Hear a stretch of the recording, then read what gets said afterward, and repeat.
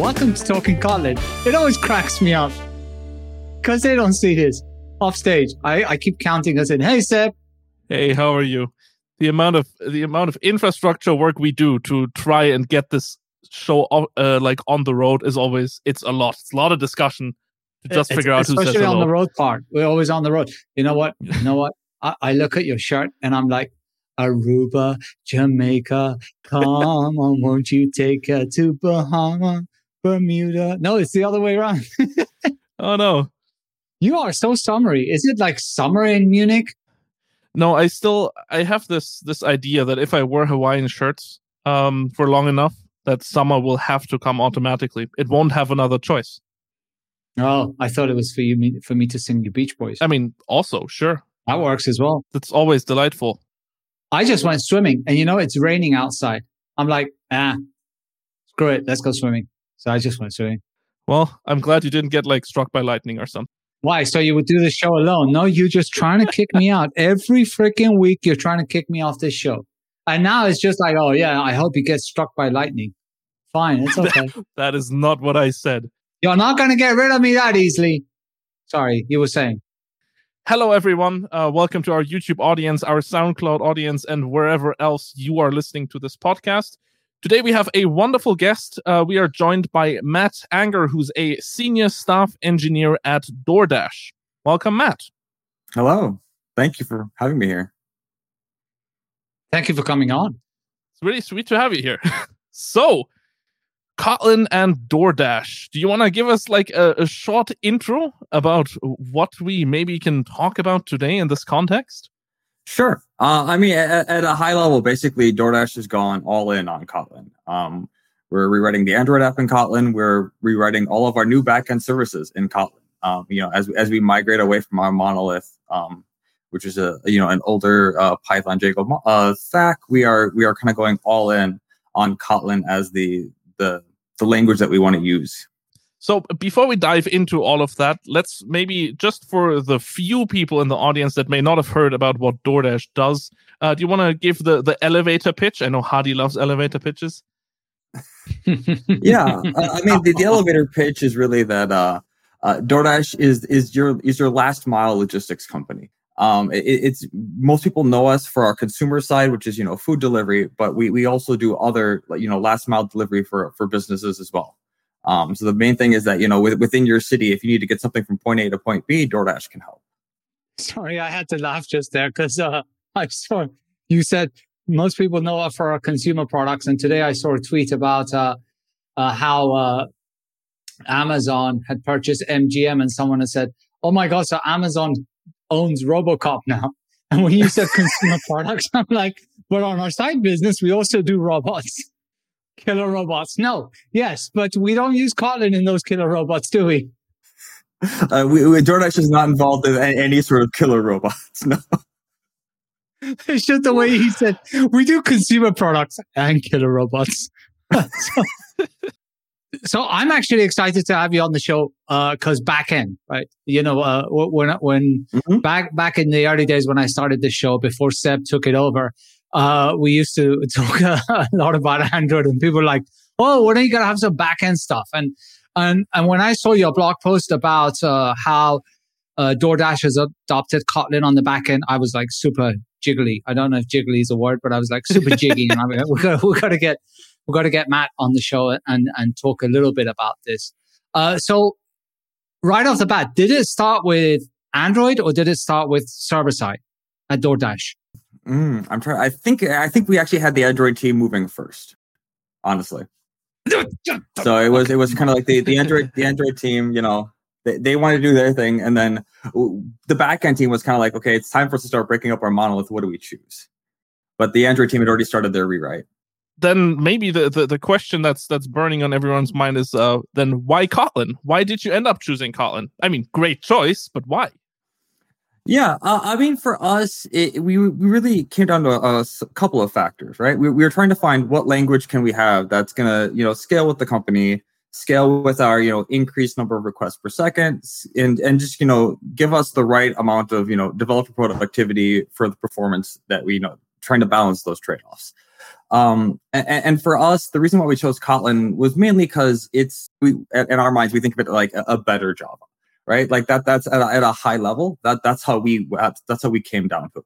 We can interop with the entire JVM ecosystem. We can use a lot of the libraries and a lot of the integrations that we already have, right? We use Cassandra, we use Postgres, we use Kafka, all these things that have, great Java and JVM integrations. And we can still use all those and use them natively with Kotlin while getting some of the benefits of, a slightly nicer syntax, some more functional aspects, immutable by default. So some of these things that you get in the Kotlin ecosystem. And then on top of that, coroutines, which we use heavily for a lot of our services to make, our asynchronous programming look a little bit more in the kind of imperative style that a lot of our engineers are used to. So at a high level, that's really what it was. It was for us, it was the better Java. But your background was, or at least the server-side stuff that you were using in the past, the language was Python, right? And how was that change? I mean, Python is a dynamic language, a static language. How did the team embrace that?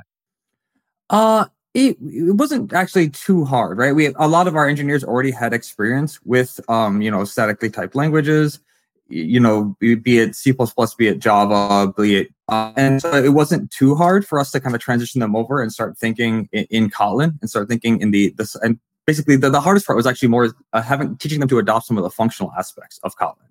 Right, having them deal with types wasn't as hard as it was. Okay, let's look at functional. Let's look at immutable by default. Trying to ingrain some of those kind of behaviors into them was actually the harder sell. Okay, as a complete new op to Python, there aren't like higher order functions in Python, and it's not very functional in that sense, or you just weren't using it. We use some of those, right? Like for comprehensions and things like that. And you can have single line lambdas in Python. But obviously thinking like immutable by default, right? Make sure everything is immutable by default as you pass it through the stack so that you don't have to deal with, sharing across threads and things like that. Like that's really not a thing in the Python world, right? Things can be reassigned, things can be modified at any time, right? The idea of immutability is sort of an oddity in the Python world, right? You have to manually declare it as a frozen set or a frozen map and things like that. And in Python, it's like, in Kotlin, your maps are immutable by default. Your lists are immutable by default. Your sets are immutable by default. And so, teaching them to think that way and, getting away from the declaring a variable and then maybe having some if chain or switch chain that determines its final value and using the more functional aspects, right? Where you can have an immutable variable and it can be assigned to essentially almost like a lambda or like an if statement or a case statement. Teaching them to use that behavior versus, declaring it as a var and doing it the way they used to. How did you actually teach these kind of changes to your team? Is this something where you did a couple of courses, or you're doing trying out pair programming, code reviews? What was kind of the main way of switching there? We did a little bit of all of that, right? So we did we call lunch and learns, where we kind of do 45-minute basically having a senior engineer or someone who's an expert on a particular field kind of do a small presentation for 45 minutes over lunch. And we have those 2 to 3 times a week, depending on how many people want to speak. So we did a lot of those. We have a series of internal kind of Kotlin best practices, trying to teach people, okay, this is how you should think of things, showing them examples in the, we've seen these bad practices, try to avoid vars and stuff like that, and then showing them how to kind of directly translate that behavior. We also heavily use linters that kind of try to detect a lot of the stuff for us, right? There's a lot of good, versions of KTlint and detect, and we use kind of slightly different ones in different repos, but trying to detect things like, bad formatting. They have some nice code smell, they call it, lints that they can try to detect for us. And so heavily in pushing those throughout our entire code base to help try and, detect some of these things and catch them without relying on humans to do it all for us.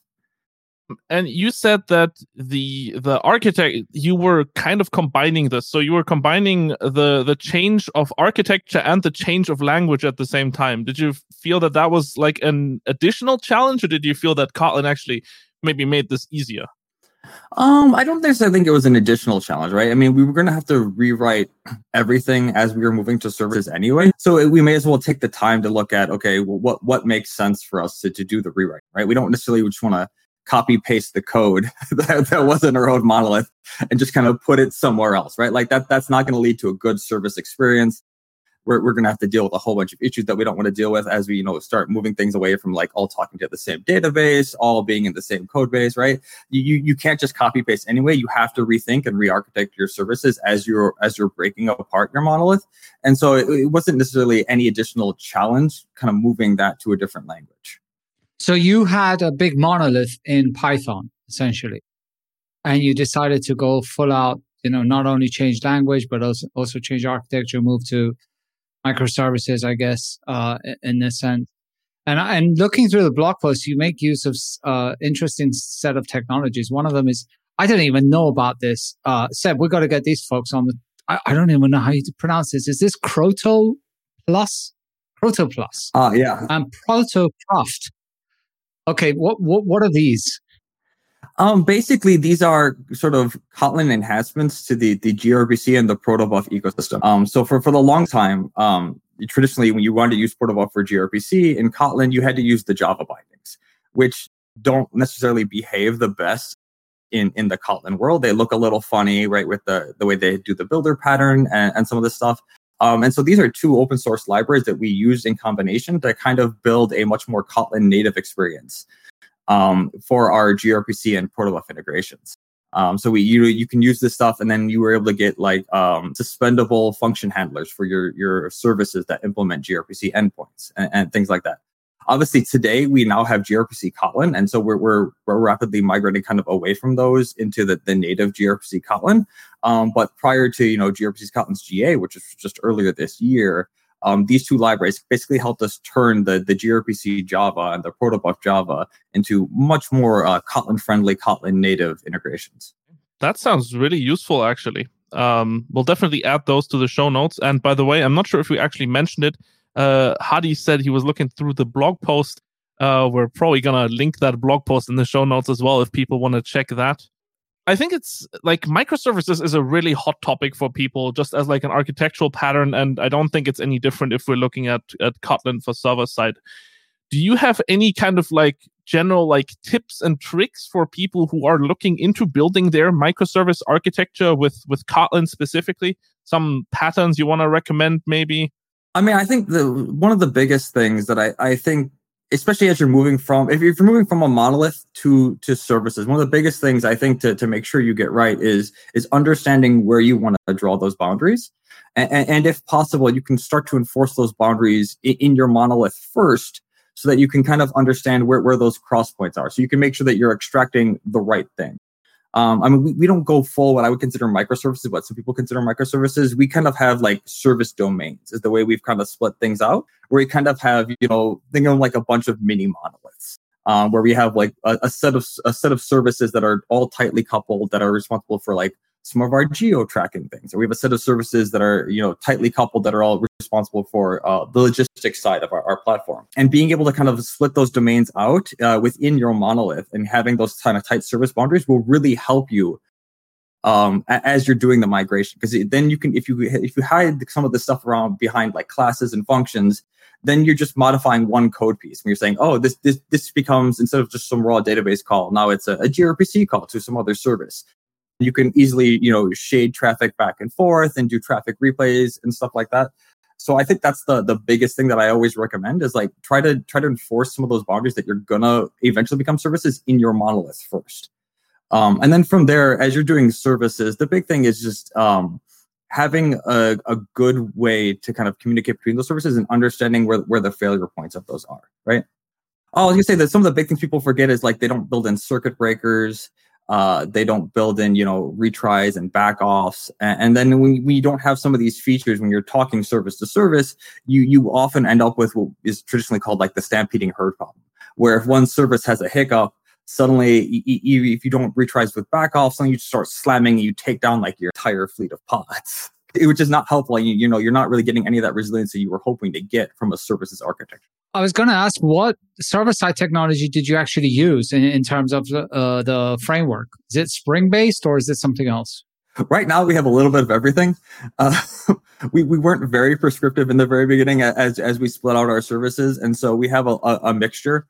depending on kind of what the different tech leads on the various teams chose. So we have some Spring, we have some Micronaut, we have some that just kind of use gRPC Netty and like use something like Google's Juice dependency injection framework to kind of build the services up. Going forward, our dev prod and Kotlin platform teams have been focused on building what we call like our next generation base server, which is using a framework called Armyria. They're using Armyria from the folks over at Line and Juice as a dependency injection framework. And going forward, all of our services will be based upon that. Line is the company in Japan you're referring to, no? Yep. Yeah, the chat platform company. Yeah, awesome people in there once. Nice. I hadn't heard of Armyria. That's another one we've got to get on the show, Seb. Yeah. Are you taking notes, Seb? Sure. Always. Mentally. Always, right. So how did you actually end up then choosing this library as like the base for your new services? Was there a particular reason? So there was a couple of things that really attracted us to it. One is its ability to serve both gRPC and HTTP off of the same port and same event loop. Which is useful for us because obviously, like I said, for service-to-service communication, we rely on gRPC, but we've also been migrating to Prometheus for our metrics. And so for Prometheus, right, generally you want to have a HTTP endpoint, which outputs the metrics that you have a scraper that can then parse. And so rather than having to split up like a second event loop in all of our pods, Armyria lets us serve both of those kind of off of one event loop. On top of that, we had already started adopting Armyria for the client side. They have some really nice client-side integrations for gRPC and HTTP that we had already started using outside of this to provide, better gRPC clients with a lot of our defaults and a lot of our interceptors that we had written over the years pre-baked in. And when you use the client and the server side, they have some nice integrations that go well together. They can help propagate some error information back and forth, so you can do debugging easier if there's a failure or anything like that. And in this awesome blog post, which I like, this is for people. You see, if people aren't aware of this blog post, they don't need to read it anymore because we've got this show. But if you have read the blog post, well, you should be watching the show anyway. But you talk about some of the gotchas, right? So generally, you're happy with Kotlin, but you talk about some of your pain points. What are these pain points? So some of the pain points we've had is one is what we call the phantom NIO libraries. And so when we're talking with Java libraries and we're using sort of, wrapping some sort of Java library to do maybe a database access or something like that, some of these libraries that have claimed to support kind of NIO natively weren't really doing like using the Java NIO primitives. And so they're essentially kind of like thread pools on top of block. And that's how they provided that, completable future style interface. And the problem that we ran into was with these kind of libraries, if you're spinning up a lot of coroutines and doing kind of like the map complete all style of approach with a lot of these coroutines, is it would cause their thread pools to explode. And then that would cause a massive increase in memory usage on our pods, which would then get killed because they'd run out of memory and things like that. So we had to kind of curate a list of kind of libraries that we've worked with and that we know how to tune appropriately, or that we know implement like kind of NIO natively, so that we can use them with our coroutine style architecture and not experience that explosion in memory usage due to like spinning up a ton of threads. Another one that we're still dealing with today is sort of just kind of how, I guess, Gradle does dependency resolution. We've run into it a few times where, like, by default, Gradle likes to just kind of up versions to the latest version it sees in any of your transitive dependencies. And sometimes libraries don't necessarily like that. So part of what we're doing to help fix that is internally, we publish kind of a bill of materials, a BOM as part of our new server base that ties a whole bunch of these library versions together that we provide work. And part of that so that, we don't run into these issues where, some transitive dependencies messing up the chain, but also it helps us solve, like, if there is a security concern with a particular version of the library, we update once in the BOM, make sure that it works everywhere, and then everyone just kind of gets that automatically, rather than having to go through each and every individual teams and like upping the version in all their libraries. So it's like, no, just up the BOM to the latest version and you'll get all the list of changes with all the security fixes and things like that. Is it a challenge? Is the whole Gradle Maven thing a challenge? I mean, like, sorry, but JavaScript even has a build system. I mean, they call it packages.json, where they've gone from just managing packages to also telling it what to do. No, so isn't there something similar in Python where you can like do steps of what to do next? Not so much in Python. In Python, generally, you have like a requirements.txt. You do a pip install with the requirements file. It installs all your dependencies with whatever version you've told it to. And then you just call Python and like your main.py. So how did they find Gradle? I mean, it's like I said, it's been challenging, right? The biggest issue has mainly been around like, libraries that we have that, are shared or that we try to release common libraries. And if you update the version in any one of these and some down libraries or some other teams haven't necessarily updated to try your latest changes, we have to kind of work with them at times to figure out, okay, how do we get this? Which is why I said, like, we're publishing this bomb going forward to help kind of eliminate this, right? We'll tie all the versions together for our common stuff, and we'll take care of providing, compatibility where we need to. And you just rely on importing this bomb and let us specify the versions of your underlying packages. Right. But apart from the dependency management, they didn't really find Gradle itself challenging, or the concept of having to do these build and defining the configuration blocks and all of these. Nothing. That was all good. I mean, for the most part, we hit a lot of that stuff from them. So we actually have a script that generates the base repo with a Gradle file, with a Docker file, with scripts for our CI and CD pipelines. So for the most part, they don't even really see a lot of this stuff. We also give them a make file so they can just type make build, and we'll run the appropriate Gradle command with the appropriate environment variables and things like that. So we hit a lot of that stuff from them to make it as easy as possible. But it's very clear that you folks have bought really deeply into the whole ecosystem, which I think is really exciting. So going forward, are you folks planning on keeping all of your services in your microservice architecture in Kotlin, or do you have like a heterogeneous architecture in mind with some other languages in the mix? It'll likely be like 99% Kotlin. There'll be a few one-off services here that for a variety of reasons may be in another language. For example, we have some Go for some certain instances where we have, or things where we're interacting with, like, say, the Kubernetes API. We also have some Scala for some ML AI and, like, batch big processing, really where you have like where Scala is super useful in that scenario. But most of our services are going to be Kotlin. And just to correct what Seb said, he said collection of monoliths, not microservices. Did I? No. No. Matt said, you said a collection of like small monoliths, right? Small monoliths, yeah. Small monoliths, right? So knowing what you know now, what decisions would you have made differently? Apart from not coming on this show. Like I said, the only things that kind of we would have probably done earlier would have been probably publishing the bomb from day one, right? Just kind of getting that set up and having teams kind of tie together what versions we're using would probably have solved quite a few hours of headaches that we've had to deal with at times. But like other than that, for the most part, we're super happy with it, right? It's scaling extremely well for us. We've gotten our QPS on a per core basis, moving to Kotlin and setting these things up. We're seeing better reliability. So overall, we're extremely happy. Okay, I have another question for you. Sorry, Seb. No, go ahead. Now, I want a real honest answer from you. How do you find the tooling for Kotlin in terms of the IDE? Do you want me to be completely honest on that? I want you to be 110% honest on this. I have mixed feelings about IntelliJ. Honestly, in times it is extremely useful and it's extremely powerful. I've used it outside of Kotlin in personal projects for Go, for Rust and stuff like that, and it can be very powerful. It is obviously a very heavy process with everything that it comes in, right? When you boot it up, for most of our projects, we have, IntelliJ set up to take like 8 gigs of RAM as soon as it boots up, just to deal with some of our larger projects. It is a little bit more CPU heavy than other ones. The main thing that I would love if the Kotlin ecosystem had, I guess like a language server would be great. I know there's like a one third-party one.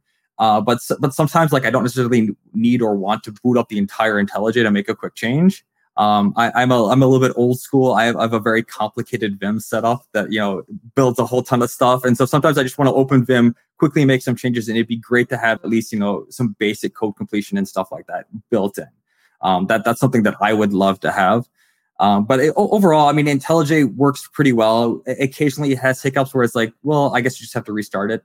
And like that's kind of what you have to do every once in a while if it's not pulling the right environment variables. For example, like our credentials for our personal Artifactory or things like that. But for the most part, like I said, it's extremely powerful. Its ability to refactor things is really well.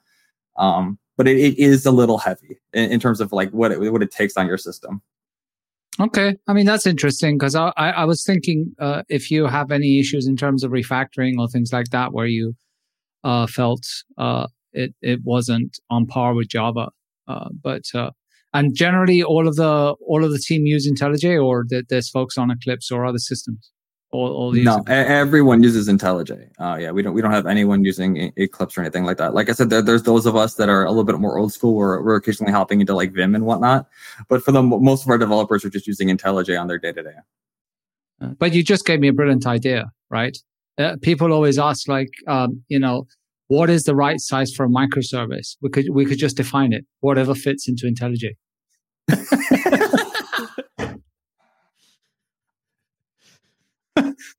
I'm just so full of good ideas today. Anyway, Seb, you wanted to say something? So Kotlin still evolves quite quickly, I think. Are you folks like always on the bleeding edge there, always using the latest versions, or are you taking a bit of a more conservative approach? It kind of varies. We already have some services migrated to 1.5. And we've been fairly happy with it. We do have some older services that just haven't migrated that are still on like 1.3. In particular, the 1.3 to 1.4 shift, where you guys changed some things around serializable, has been kind of painful for certain teams. But for the most part, we try as much as possible. And looking at kind of the way that the language and the ecosystem kind of evolves, is there any particular topic that you are specifically looking forward to, or that you can't wait until a version of it gets released?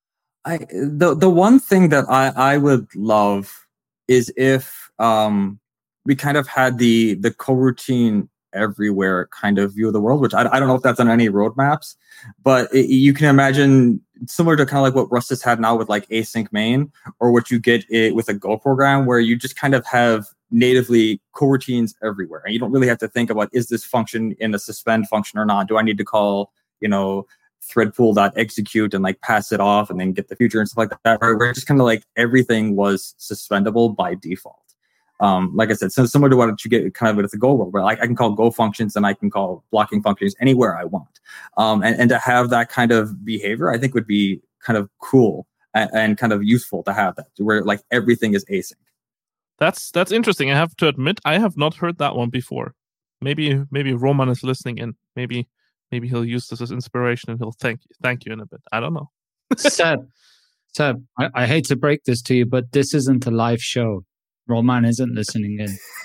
Well, what do you mean? Like, he can still listen to the recording. By the way, Matt, on a side note, if you do have performance problems, really, with IntelliJ, send us memory snapshots. We'll fix it. Promise. Okay, no, I'm not going to promise, but we'll look at it, right? Really. We'll try and fix those. Yeah. We will. Seriously. Send it to us. Because, if there's shortcomings in the refactoring and all that, we're getting to it, but performance problems, we want to try and fix as soon as possible. So please do send us that. We want to make your microservice as big as a monolith possible, right? Really big. Yeah. Cool. So what's next for DoorDash, and what's next for Kotlin in terms of what you folks are doing? What do you have planned? Like I said, we're still fully pulling apart our monolith, so we'll have more services coming up, finishing all those extractions and kind of getting forward. And then the next thing will be migrating all of the services to this new service space that we've been talking about, right? This Armeria-based framework, and kind of getting that rolled out everywhere, where we have this common framework that's powering all of our services with, distributed tracing and Prometheus metrics and all those wonderful things enabled, so that we can really understand kind of everything that's going on. Well, I think we're actually out of time for this episode. So before we say goodbye, are there any more topics, like maybe open source projects or something that you want to shout out specifically for DoorDash in combination with Kotlin? I don't think so. Like I said, we've interacted a little bit with some of the open source ecosystems, and we're extremely happy with it. Right? We've had some things upstream into, like, say, the open telemetry work streams and stuff like that, and it's been great. So the whole ecosystem is just a pleasure to work with. Cool. Then thank you so much for coming on the show. I think we've learned a lot about Kotlin, about microservices, and about DoorDash. That was a really interesting combination of topics. Yeah, and thanks for coming on. Awesome. Thank you guys for having me. Thanks for coming on. All right. Take care. Take care. Bye-bye. And for everyone else listening out there, we hope you enjoyed it, and we will be back next time. Don't forget to hit that bell, like, subscribe. Did you get the bell fixed? I hit that notification thing. No, I didn't. I hit that notification thing on some other channel, and the damn phone the other day vibrated saying there's a new video. I mean, that's kind of the point. Oh, then switch off that notification. You don't want to be interrupted that there's a new video of Seb and Hardy. Oh, we should change the name of the show. We should call it The Sebby and Hardy Show. Are you too old? Are you too young to watch The Simpsons? No, I'm not too young to watch The Simpsons. You're too young for The Simpsons, aren't you? Oh, maybe that's going to be the intro in the next one, though. We'll see. Sebby and Hardy Show. See you next time. Take care, everyone. Bye-bye.